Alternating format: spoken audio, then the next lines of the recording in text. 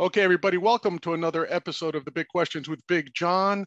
I'm your host, Big John. I mean, you can't see the full body shot, but I am big. I'll just say that, around the belly, especially at this age. But first of all, I want to say that today's episode is going to be one that I think I'm going to enjoy, because being Greek, I have philosophy in my blood. I think it's genetic, as a matter of fact. So I'm very happy to welcome on Dr. Aeon J. Skoble. And I'm going to look off here to make sure I get his bio correct, because I don't want to get anything wrong. He is the Bartlett Chair in Free Speech and Expression, Professor of Philosophy, co-coordinator of Philosophy, Politics, and Economics at Bridgewater University in Connecticut. Massachusetts, sorry, my apologies. I should have known that.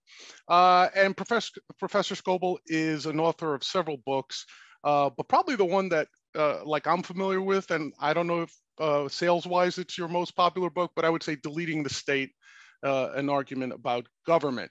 And Dr. Skoble is joining us today to talk about liberty concepts, the philosophy, possibly the implementation, maybe the political and economic ramifications of these philosophies. But as a libertarian myself, little L libertarian, not necessarily a big L libertarian, I always relish the opportunity to speak with folks like Dr. Skoble, just to see where my philosophy may have holes, something I've missed, and certainly I'm not the end all for this philosophy. So Professor Skoble, welcome to the show. Thanks very much. Happy to be here. I'm glad you're here as well. Now, first of all, let's start off with some basic questions here. So I've always said, and people look at me aghast when I say this, I'm not interested in democracy. I'm interested in liberty, because, democracy is two wolves and a lamb just voting on what's for dinner, right? So I'm interested in liberty. I'm interested in the individual. I call myself a libertarian. So to that extent, can you give us your definition of liberty in general, and then perhaps a categorization of libertarianism as you understand it? Well, best way to characterize liberty is when your actions aren't made to be serving the will of another. People argue in philosophy about, the free will question, but politically speaking, liberty is about the nature of the government and the role of the larger society with respect to the individual. So I have liberty to the extent that my actions are made to serve my own will, as opposed to being made to serve the will of another. In general, for the sake of philosophical coherence, logical coherence, really, liberty has to be understood as commensurate with others' liberties. So for example, there's a natural boundary condition on my freedom, and that's to the extent to which it would violate the freedom of another person.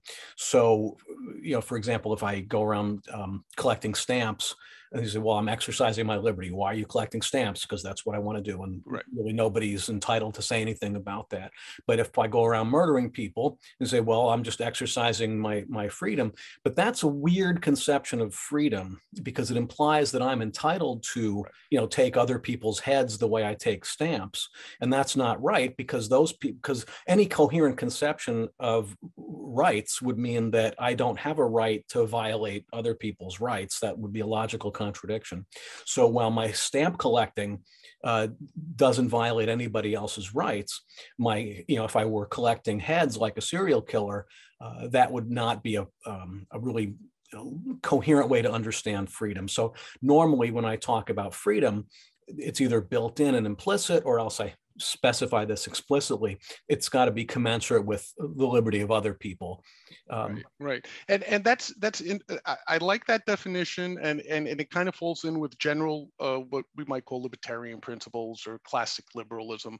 But just to sidetrack you a little bit, because I think it's very important to define this in the context of, typically the pushback to libertarianism is, well, does that mean I'm free to kill you, like as you just outlined, right? So I think as a quick sidebar, what is a right? because you hear people say, I have a right to my life. I have a right to my guns. I have a right to health care. I have a right to housing.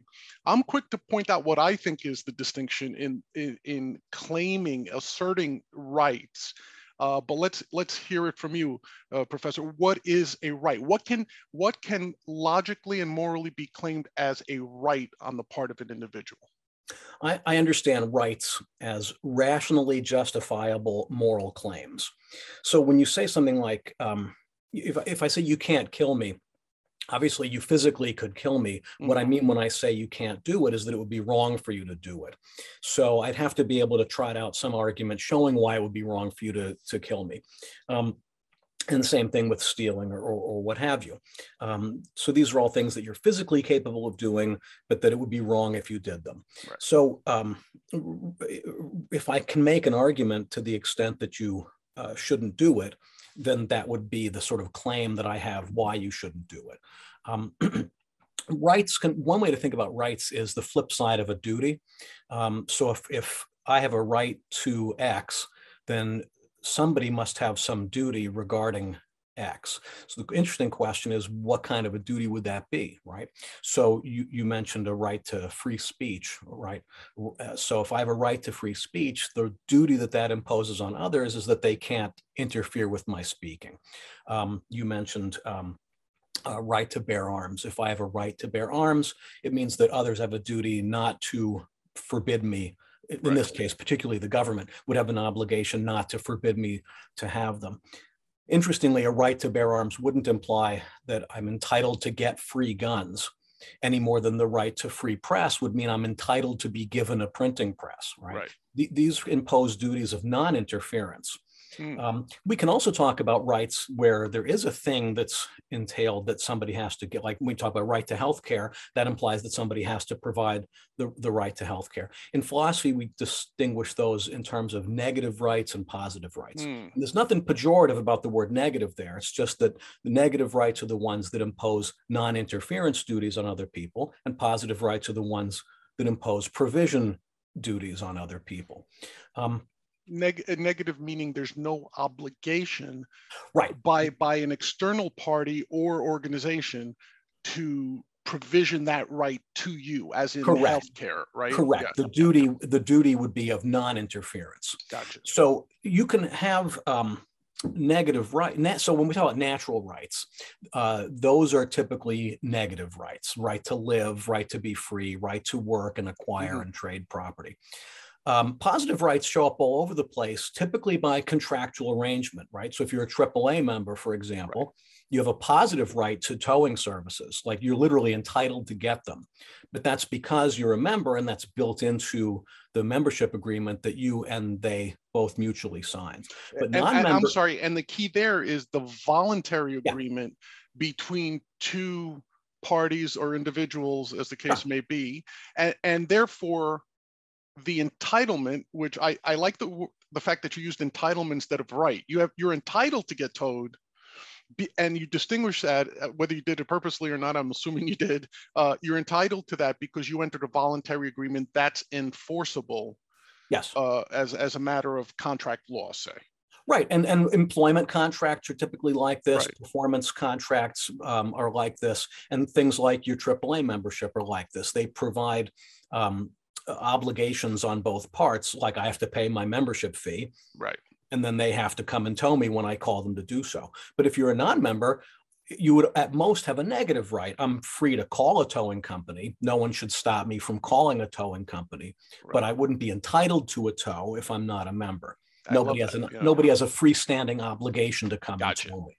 Gotcha. That's a great example, by the way. I love that. Yeah, and I hope you don't mind if I steal it for future use. No, go right ahead. I've been using it in the classroom for 30 years. Right now, one problem I could see someone who objects to libertarianism or this concept of rights as we've defined them and agreed to here is, someone might say, but don't we have a moral obligation? Do we not, as a society, enter a societal contract to say we have to provide for those who are sick or starving or out living in the street or something to that effect? Because typically in my experience, when I enter these discussions with folks, and again, good-natured folks, I don't doubt their good intentions, or their intellectual capacity, but it always falls back to a quote, a moral persuasive technique, right? Where they try to persuade you that it's your moral obligation to help people who are less fortunate than yourself. What is the proper libertarian response to that? What is the proper liberty response to that? Well, one way to answer that question is to say that there isn't one, because what those people are doing is mistakenly jumping from what might be our moral obligations to what the proper role of the government is. And one of the things that makes small L libertarianism an interesting philosophy is that it's strictly a political philosophy. It's an argument about the nature of government, of political authority.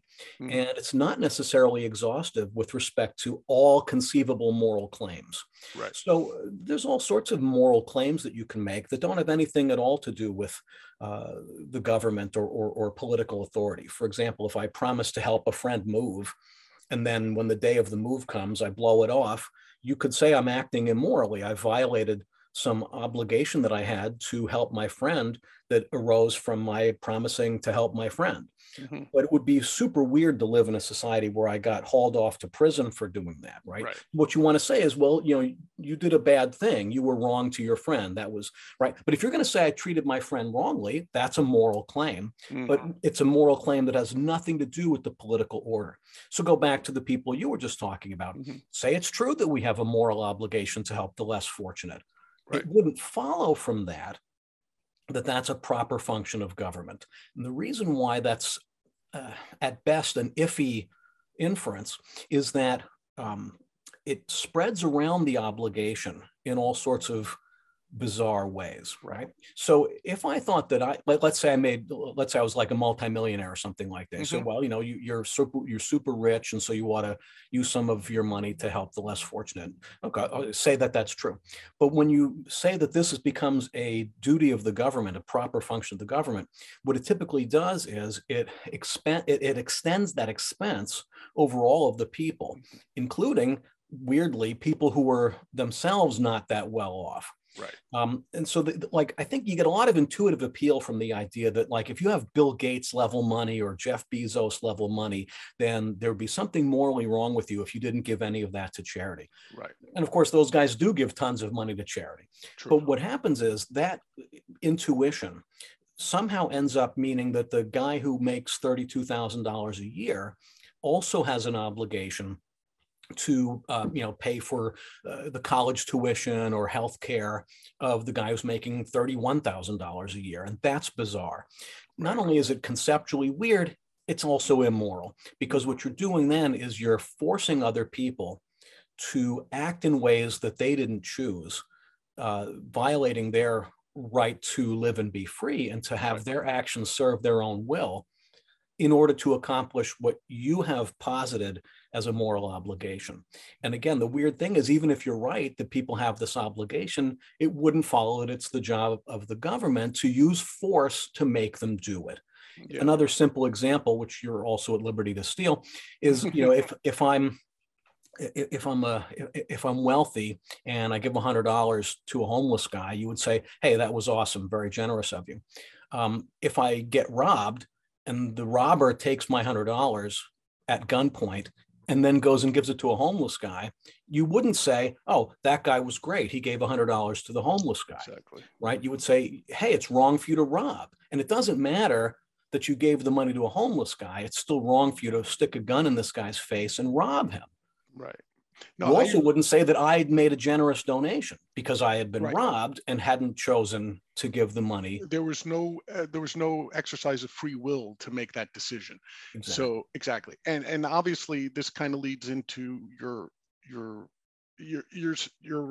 construct, which I agree with, by the way, is that how does government help those folks that others may feel you have a moral obligation to? Is, well, they steal from you in the form of taxation, right? Because the old, a lot of libertarians run around with T-shirts that say tax is theft, right? Taxation is theft or whatever. But in the truest sense of the word, it is, because if I didn't choose to give you that amount, voluntarily, you're taking it from me. And what a lot of people don't realize is enforceable law ends really in three practical, leads to three practical conclusions, right? One is compliance. One is loss of liberty, where you're put in jail, say, you're in a cage. Or three, the state sends armed agents to kill you, right? So whenever someone says there ought to be a law that says you do X for the benefit of Y, my answer is always like, when you think this through, is the end result Y, does it justify putting me in a cage or killing me? Yeah, you're 100% correct on that. All laws ultimately come down to, somebody with guns coming to make you do their bidding. Right. And when you put it that way, it sounds pretty horrible. And so most people don't think that what they're suggesting entails that. And that's why there's often some cognitive dissonance. If you said, how about if I sent people to come and kill you if you didn't do what I say? Nobody would approve of that. Right. But when you say, well, shouldn't there be a law regulating 5-year-olds having lemonade stands? It's the same thing. You're absolutely right. And I think you're right. That dissonance does take place. And I think it gets people to think in very strange ways. When I think about healthcare, the argument always comes by to, what if you were poor? What if a family friend or relative had cancer, no access, and this and that? Yes, my answer is, why don't we as people help them? That's, if there's any moral obligation, it's for individuals to help.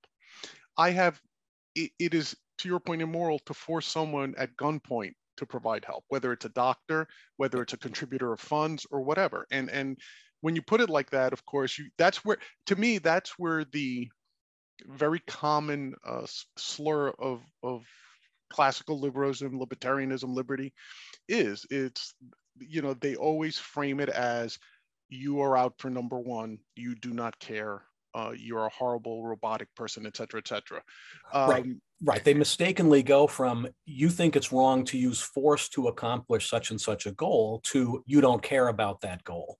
And you can see that that's a fallacy when you spell it out that way. It's logically fallacious. I can care about X without thinking that it's my right to force other people to do things my way. Exactly. Thank you. That's perfect.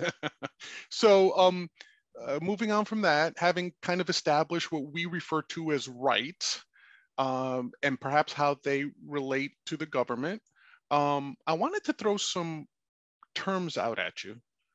And maybe give me the brief synopsis, maybe even sort of a logical Venn diagram of how one relates to the other, because one of the things that I think politically, libertarianism or classical liberalism suffers from, well, two things. One is the infighting.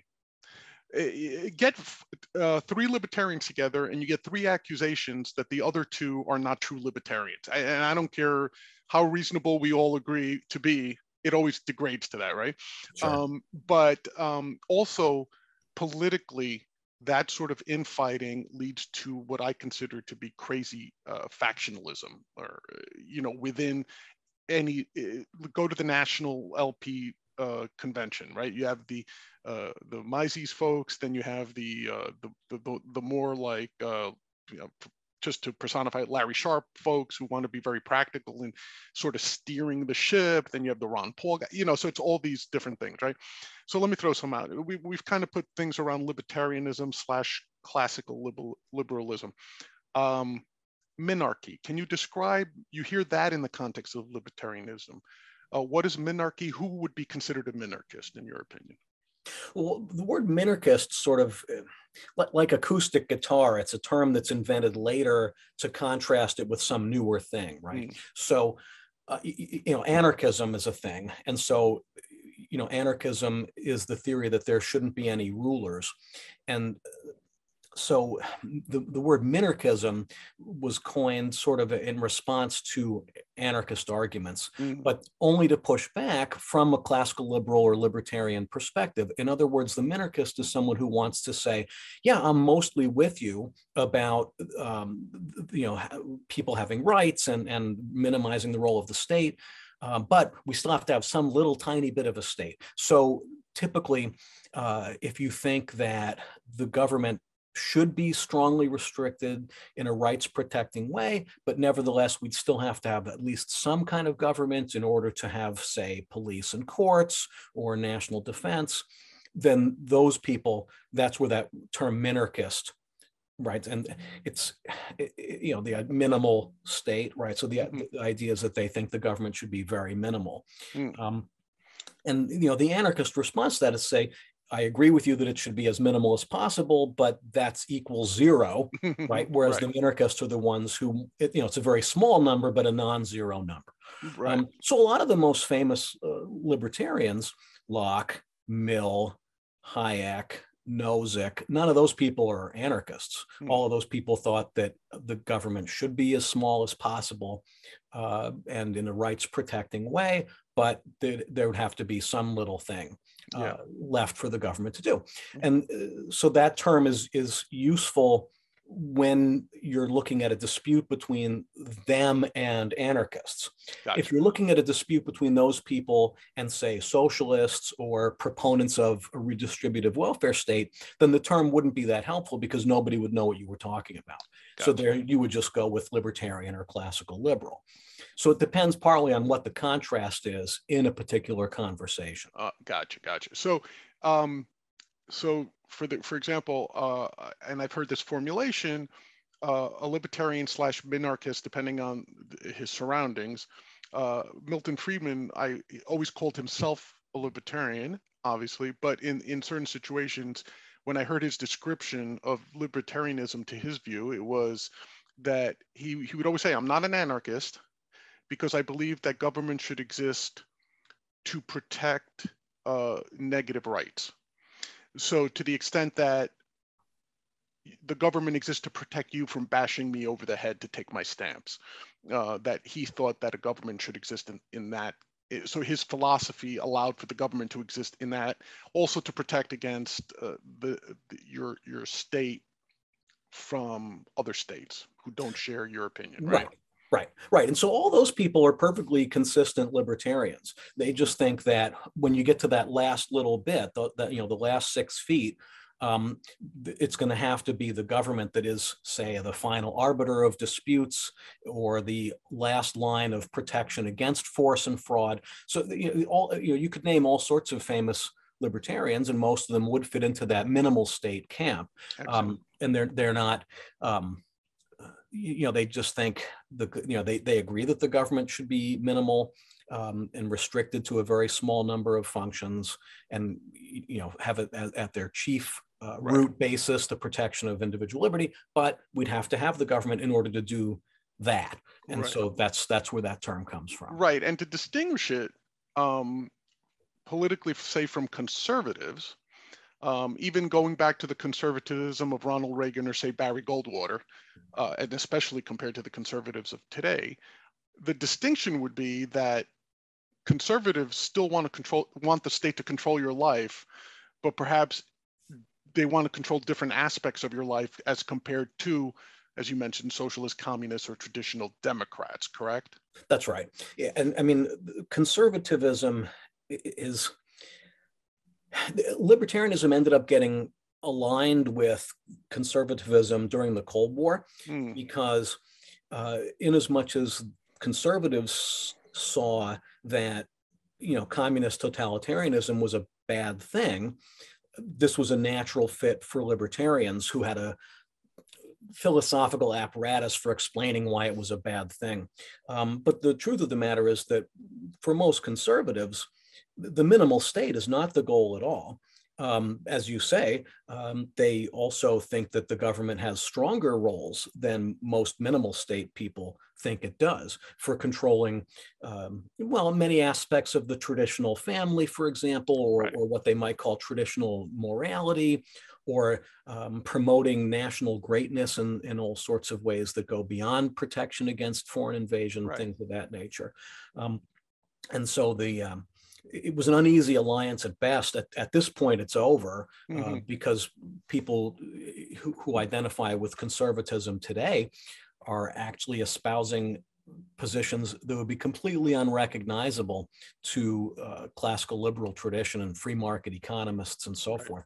You know, they're for protectionism. In the 80s, it was always the Democrats who were in favor of protectionist trade policies, and the Republicans paying lip service to free trade, arguing for capitalist approaches. Right. And now even the Republican Party is all about the import tariffs and quotas and restricting trade. And the Democrats haven't picked up the ball and decided to become free traders either. So that leaves free market types out in the cold, of course. Yeah.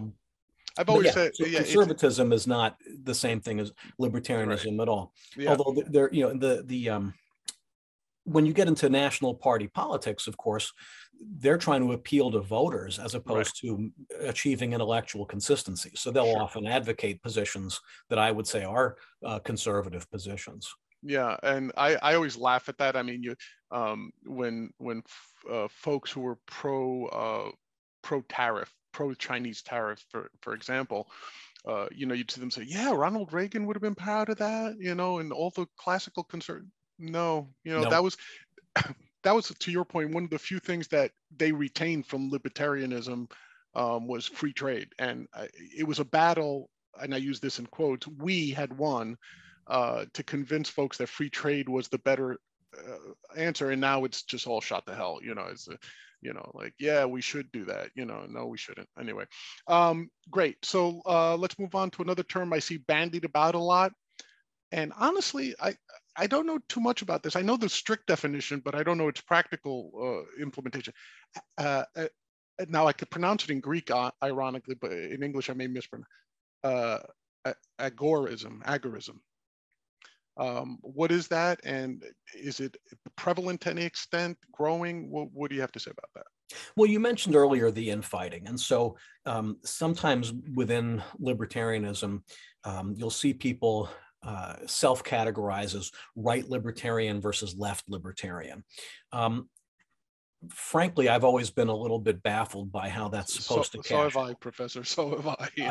And you know, and this is, you know, I do this for a living, and I still don't always understand exactly what they're getting at there. Right. Some of the left libertarians seem to exhibit a skepticism about corporate structure. That is to say, there's a move that some of them make that you wouldn't have corporations at all if it weren't for the state. The corporations, any sort of large scale enterprise, is necessarily a creature of the state. Right.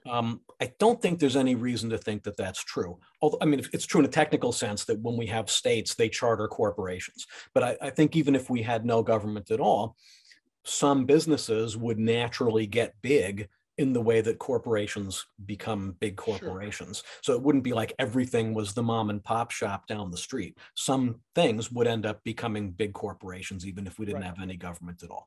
But a lot of left libertarians think that's impossible and that you would never get corporations without the state. And so that gives them a sort of anti-corporate motif to some of their arguments. And, you know, some of that's valid because a lot of corporations, of course, lobby government in order to get special privileges and protections. But you don't have to be a left libertarian to oppose that. All libertarians oppose that. Correct. So the idea that corporations get special privileges and protections and subsidies from the government, that's like libertarian 101. None of us like that. So that's not a distinguishing characteristic of what they call left libertarianism. But that seems to be a lot of what drives them towards, you know, the idea that we should, you know, all firms should be worker owned and whatever. But of course, if you had no government at all, I imagine some firms would be worker owned and some firms wouldn't be worker owned. And you know, if you say it has to be one or the other, that means you'd have to be enforcing it in some way that is going to lead to some sort of, you know, greater role for the government in breaking up voluntary forms of economic cooperation.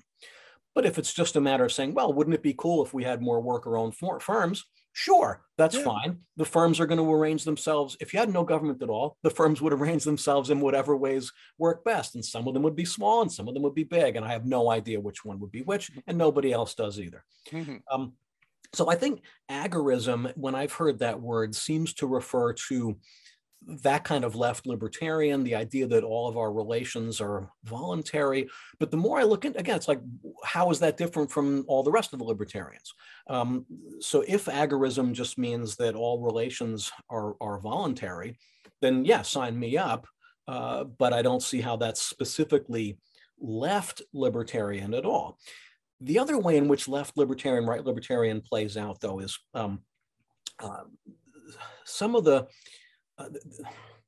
people who self-identify as right libertarian or left libertarian are sort of like making a sort of expressive claim about other values that they have.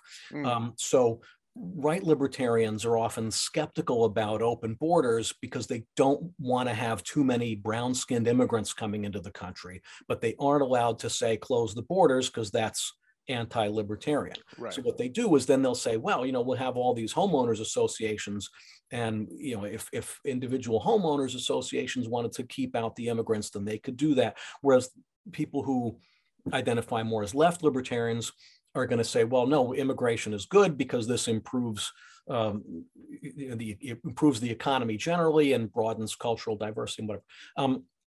Same thing with gay rights. Left libertarians are quick to associate maximal freedom for the individual with gay rights, whereas people who identify as right libertarians are often, and again, they can't explicitly say no one should be allowed to be gay because that would be anti-libertarian. But what they'll do is they'll talk about the importance of voluntary association, and this can ramp up the levels of exclusion and so forth. So a lot of it is sort of signaling where your sympathies lie with respect to things that traditionally animate liberals versus conservatives, even if you still want to cling to it being a libertarian view. Yeah. I think at the one more sec. I think at the extremes of both of those, you get people that really just aren't libertarians at all. They're just conservatives or they're just progressives because they've gone too far away from the central concerns. But when you get closer in, away from the extremes, then they're still being libertarians, but they're choosing to focus on different culture war aspects of other sorts of things that I think consistent and coherent libertarianism, you wouldn't get those kinds of schisms. Anyway, yeah. So sorry to go on so long. No, not at all. I as a matter of fact, you kind of went where I was going to tag your statement with, which was when I hear, I've always, and I don't know if I'm being arrogant or a purist or whatever you want to call it, but I disregard the whole left-right libertarian thing because several reasons. One, it's an attempt to force libertarianism into a schema dogma that it doesn't belong in. The whole concept of left-right excludes libertarianism, in my opinion. So someone who says I'm a left libertarian, in my opinion, is trying to do one of two things. They're basically leftists in the traditional sense who have worked into either an appreciation of libertarianism or are trying to draw votes from libertarians. So they say, I'm a left libertarian. Whereas the right libertarians do so from the conservative, they might be what otherwise are called conservatarians, right? They may have, we believe in free markets and stuff, but to your point, yeah, we don't think we should open up the borders, or 10-year-olds shouldn't be selling heroin or whatever, they're anti-drug or whatever. But that's why I avoid, when I talk libertarian, I just say up or down. You're either up with liberty or down with it. It's, so I try to avoid that whole schema, and I think that's a great point you made. I think they're trying to impose a completely different schema on libertarianism. Libertarianism is neither left or right. Yeah, I agree 100%. It's not, the whole point is that it's neither right nor left. Right, and to do it, okay, so great. Anarcho-capitalists, ANCAPs. This sounds almost like a fun thing to be, but can you give me a little bit of a more formal definition of someone who considers himself an ANCAP? Well, before we get to ANCAP, we have to talk about the cap, right? So capitalism itself is another word that has multiple uses and means different things to different people. And the nice thing about labels is it's supposed to speed things along in a conversation. But of course, the downside to labels is that they can cause confusion. Sure. If I say, get me the wrench, I know you're not going to give me the hammer. Right. Because you know what the word wrench means, and it's not a hammer. But if I say, hey, capitalism's awesome, or hey, capitalism sucks, I don't even know what you're hearing when I say that word, right? And so some people think that capitalism, the word, means a system in which free and equal persons are at liberty to acquire and trade property to mutual benefit. Right. Other people hear the word capitalism and they hear big business exploits its political leverage to get special permissions and privileges to squeeze out competition and exploit its own position in the market. Okay, so I like the first one. I don't like the second one. Exactly. Okay? And of course, every libertarian likes the first one and dislikes the second one.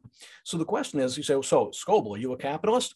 It depends on who's asking me the question, right? Because if I think the person who's asked me that question means the second thing, then no, I don't like that thing. Right. If I know that the person asking the question means the first thing, then yeah, that's what I like. That's just the economic manifestation of individual liberty. So anarcho-capitalism, again, that's a word that gets coined as a response to something else, right? Because we get anarcho-socialism, anarcho-communism, okay? So, not to be super pedantic here, but if you go back to Marx, one of the things that split the early Marxists was the role of the state. Bakunin, for example, was an associate of Marx, but thought that what Marx was calling for would sort of creep itself back into being a state, because there'd have to be some administrative functionary who does the things that Marx is saying about the nationalizing of the industries and collective control of the means of production, right? All the methods of distribution that Marx presupposes.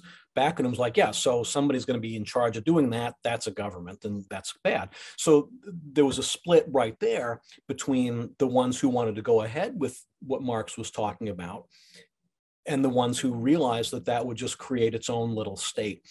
So what you get is people who think that you can have socialism or communism without any government at all. And that would be anarcho-socialism, anarcho-communism, anarcho-syndicalism. There's lots of different words for that. So the coining of the term anarcho-capitalism was meant to respond to that by saying, no, if you're going to have no state at all, it's going to have to be capitalist. It's to specify that you can't have socialist public ownership of the means of production and distribution according to need without a government. So if it's going to be anarchistic, it's going to have to be capitalistic, but not the kind of capitalism that presupposes big business exploiting its political pull for privilege and protection, but just it would have to be, the first kind of capitalism. Right. Like minarchism, which is a term that's coined to distinguish from anarchism, anarcho-capitalism is a term that's invented to distinguish it from anarcho-socialism or anarcho-communism. Gotcha. So again, not to keep hammering the same point, but it's like if you're going to have maximum protection of individual liberty, it's going to be the idea where people are free to work and acquire and trade property. So if you want to call that capitalism, that's great, sign me up. It certainly shouldn't be, it couldn't possibly be the kind of capitalism where big business exploits its political power in order to get special privilege. If it's also anarchistic, that would be oxymoronic. So again, if you ask me if I'm an ANCAP, I guess it would depend on what you meant by that. And on some readings, then I would say yes. But again, here's the other thing about the signaling. A lot of people who gravitate towards the term are the kind of right libertarians who don't want immigrants to be let into the country or don't want to have gay rights and that sort of thing. Gotcha. So again, with the labels, I'm at this point in the game, it's like I'm almost more wary of using labels if they're going to create more confusion than they would solve, or make somebody think about me something that I didn't actually say. Right.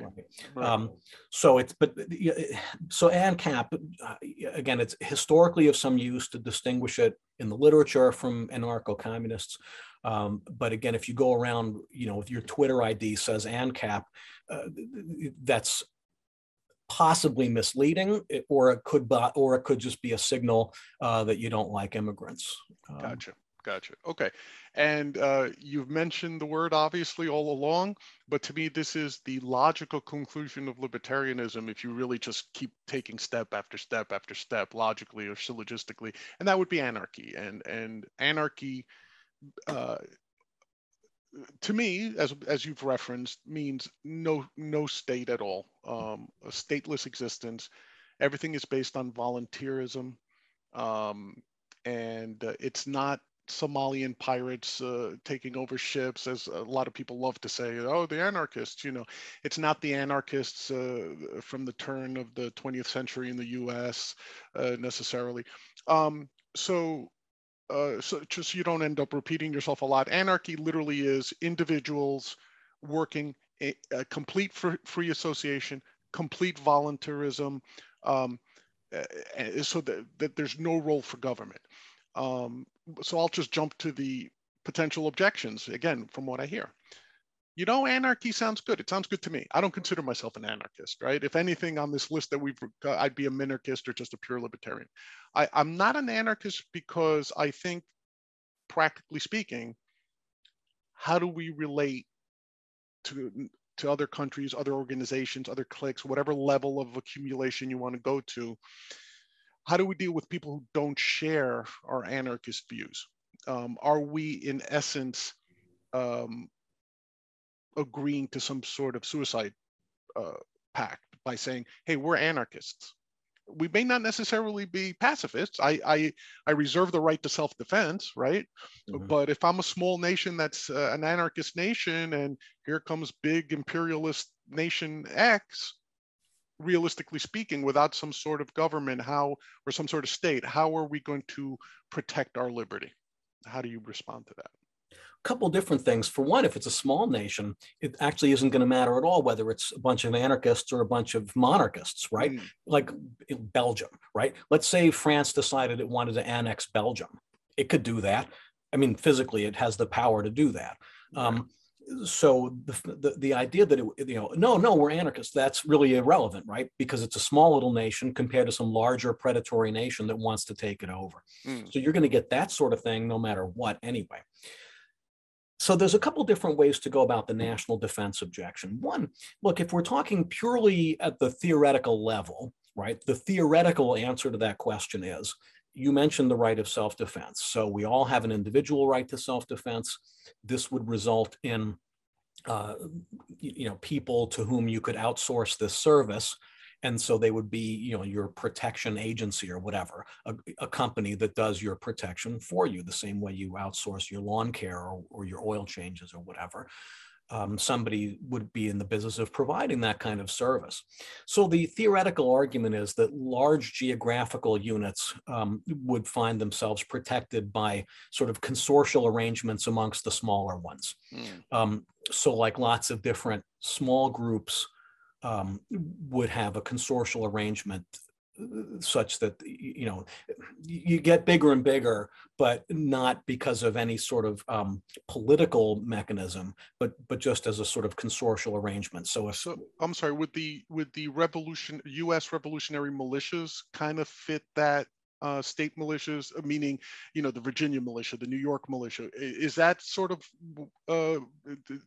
an example of what you're describing? That's an example of a coalition. I mean, those were run by the colonial governments, so that's not strictly anarchistic, but it does sort of illustrate what I'm getting at, that the local militias, all the local militias could work together to defeat the British Army, right? So similarly, like let's say we woke up tomorrow and the territorial United States was one big anarcho paradise, we'd all each have our own protection agency, and those would vary in size and scale, but we'd all have one because we'd all want that. But it makes sense that each of those would have some sort of arrangement with each other for a mutual defense if somebody else incursioned against them. So anyway, that's the theoretical answer to how an anarchist society would deal with what we might call national defense, consortial arrangements of the smaller private protection agencies that would surely exist. In the real world, of course, that's, we wouldn't have to answer that question until we had that kind of a society. And of course we don't. So we have the government that we have. And of course it's true that it ought to protect us against being invaded by foreign nations. Doesn't follow from that, of course, that it should go around invading other nations or stirring up trouble, but it should certainly function as a protection against foreign invasion. As long as we've got a government and a military, that's what it should do. And that's not inconsistent with the theoretical answer, because the theoretical answer, how will we solve that problem, is moot if we don't actually live in that society. Of course, you might say, then what's the point of anarchism in general, right? And that's a perfectly good question. I started by saying, look, imagine we woke up tomorrow and it was an anarchist Paris. Right. But of course, that's not going to happen. Right. Because that would require people who have power to give up their power. Exactly. I don't have any delusions about the likelihood of that happening.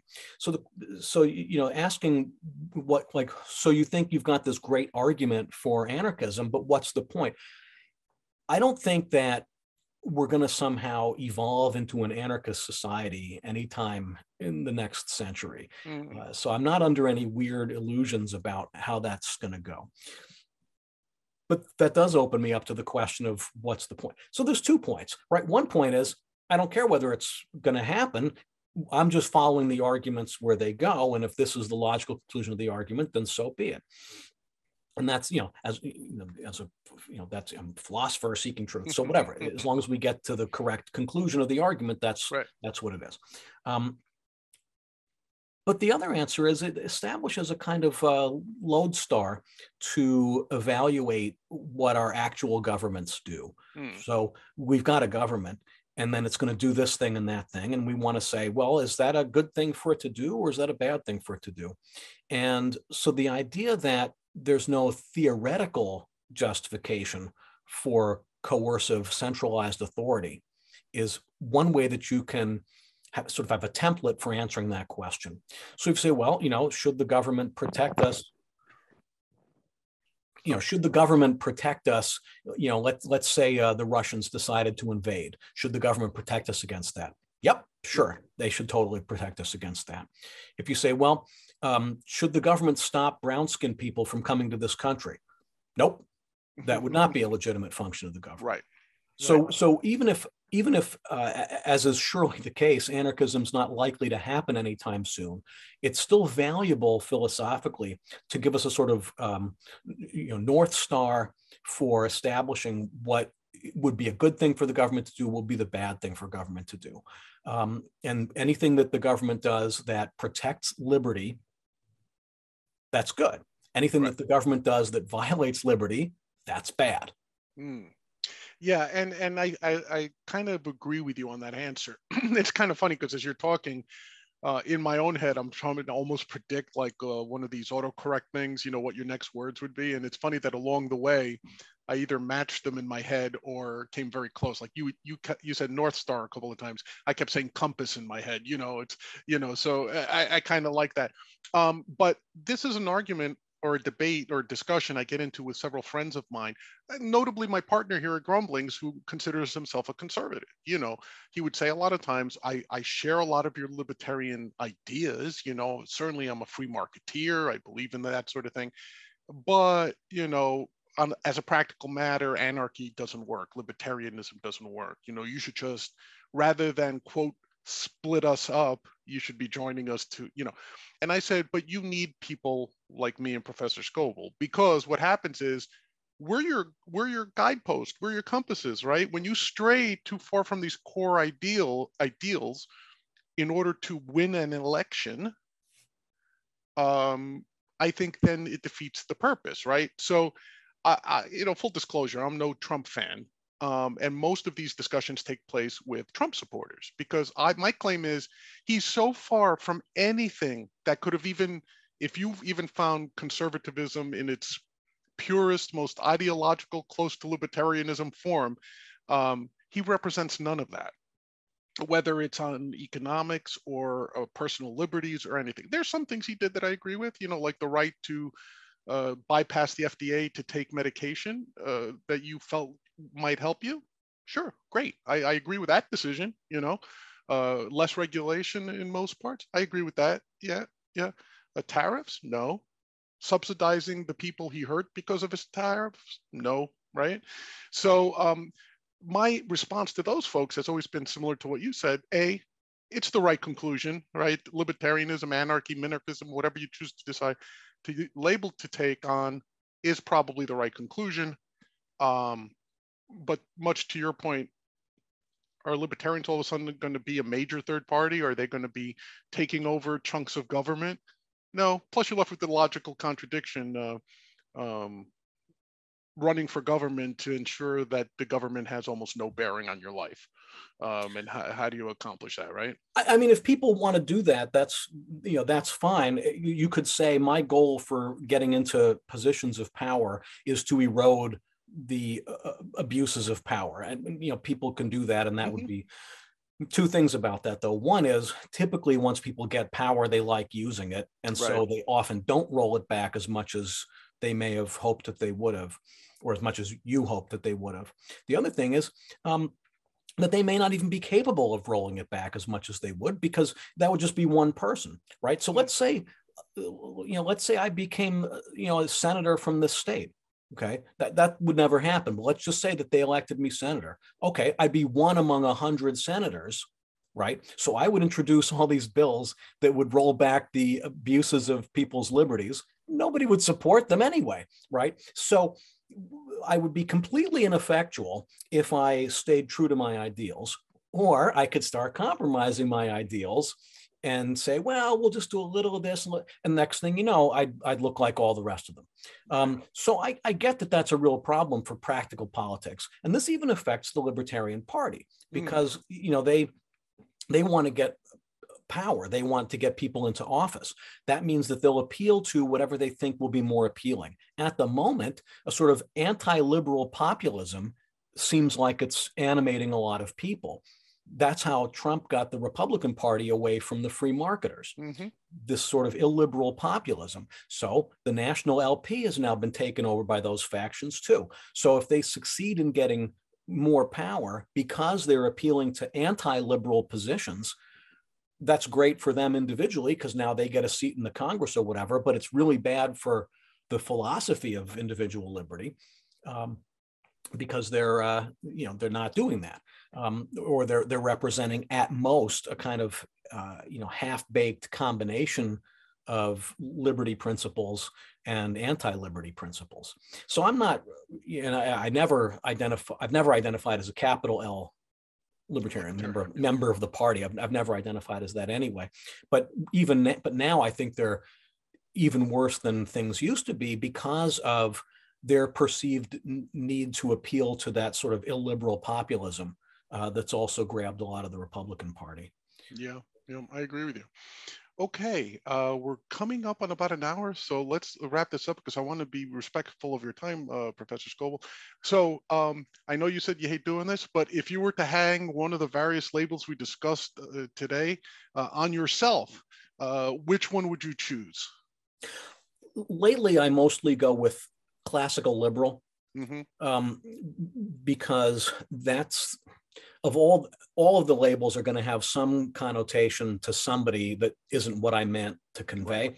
But I think that's got the least of those sorts of problems. It captures the idea that, the idea in liberalism of freedom for the individual and, the moral equality of all persons.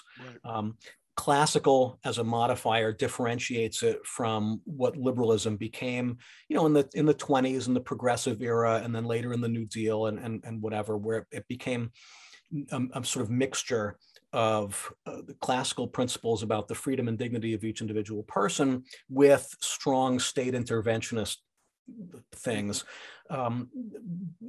so which I want to differentiate myself from as well. So classical liberal is probably the least confusing or least misleading label that I could use. But again, it would depend on who I was having a conversation Right. with. If I was at a bunch of, if I was hanging out with 6 other libertarians, then I might say something like, anarchism is the way to go or something. But I don't go out on the street and hand out business cards saying I'm an anarchist. Anarchist professor, yeah. Yeah, because that just leads to again, it's like, so is this guy saying we should throw rocks at the Starbucks windows when the G7 conference is in town? Does this guy hate corporations? And so I don't want to go with any of those sort of misleading impressions. So lately I just go with classical liberal. Fair enough. And that's a good one, by the way. Okay, let's end this on what I like to call silly questions. Sure. I'll throw a couple out at you. First one, philosopher that had the greatest impact on you? Probably Aristotle. Okay, Aristotle. Aristotle is the philosopher whom, upon reading, made me want to go to grad school in philosophy. Okay, Aristotle it is. Fair enough. Okay.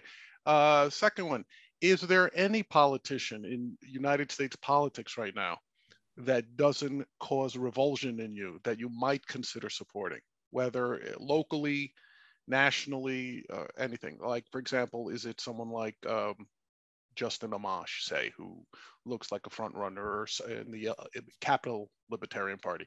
Or is that something you just avoid sort of making a decision on altogether? I mean, it doesn't occupy a large amount of my brain time, but what I've seen of Justin Amash, he seems like he's got good principles, to the point where he left the Republican Party because of his understanding that they had gone away from what he thought were correct principles. So He seems like he's got some principles and would be, worth some of my time. I didn't think Gary Johnson was a bad idea either. I thought Gary Johnson was a perfectly good candidate, and it was sort of amazing that he didn't do any better than he did, since he didn't come at it from a sort of weird, fringy, third-party kind of position, but rather he was literally a 2-term governor of a state who happened to believe in all these principles. So I thought he would have gone further than he did. So, but I did think he had, sort of the right views about stuff. But we already know empirically that he's not, gonna win big at all. But Amash seems like he's got some principles. But as I said, I don't really I'm not that active in LP politics at all. Okay, fair enough. Favorite movie? Any genre, any time period? It's a toss-up between Casablanca and The Godfather. I think those are the best examples of the use of film to tell a story and evoke emotions. And it's hard for me to pick between those two. So that's fair enough. I'll wimp out and give you those two answers. Fair enough. Good answer. Oh, I don't know have you happened to catch the series documentary on the making of The Godfather? I think it's called The Offer on Paramount. I want to. I don't get Paramount Plus, so I haven't watched it yet. But I'm tempted to subscribe just to get that show, because I definitely wanted to see that. Yeah, I actually joined on their free trial subscription just to see that. And it's starting out. It's interesting. It's almost like it mirrors the actual storyline of the movie, which I thought it was kind of interesting. I'm sure I'd love it. Yeah, I'm sure you would. Favorite band or musician? Feel free to narrow it down to 2 if it's. Ooh, that's tricky. Toss up between, and depending on mood, Led Zeppelin or Steely Dan. Big fan of both of them. And that's in the rock world there. Yeah, no, that's fine. Just some different wings, I guess. Yeah. I also find that libertarians tend to have, at times when I ask them this question, they tend to narrow it down to two groups that you don't think would usually play together. Like for me, people when they ask me, I'll tell them like the Ramones and Van Morrison, and I get these quizzical looks like, how did you come up with those? I get that from my wife. We've been married 30 years, and she still cringes at that response, right? Because she can't figure it out, but it is what it is, right? Right. Final question. Being a good native son of Brooklyn, have you ever been able to find a bagel as good as the ones you used to get in Brooklyn? Absolutely not. I have friends in Montreal who tell me that Montreal makes good bagels, but I've never been there, so I can't verify this independently. But certainly, of all the other places I've lived, can't get good bagels outside of Brooklyn, or at least I haven't yet. I join you in that assessment, by the way. And I'm a Bronx kid. I'm not a Brooklyn kid, but I'll dive in on the Brooklyn bagels are the best. I don't know if it's the water, the practitioners, just the dough. I don't know what it is, but it is what it is. You're right. Nothing better than a Brooklyn bagel with a nice regular New York regular cup of coffee. But anyway, Dr. Skoble, Professor Skoble, thank you for joining us on the Big Questions. I thoroughly enjoyed this. I hope you did as well. And maybe in the future, you'll consent to come back voluntarily, of course, and lend us some more insights. I enjoyed it very much. Thank you so much for having me. It's been a real pleasure for me as well. And I would love to come back on. That would be great. Great. I'm going to hold you to that. Sure. All right, everyone. This has been the Big Questions with Big John. Join us again next episode with another interesting guest. Until then, peace.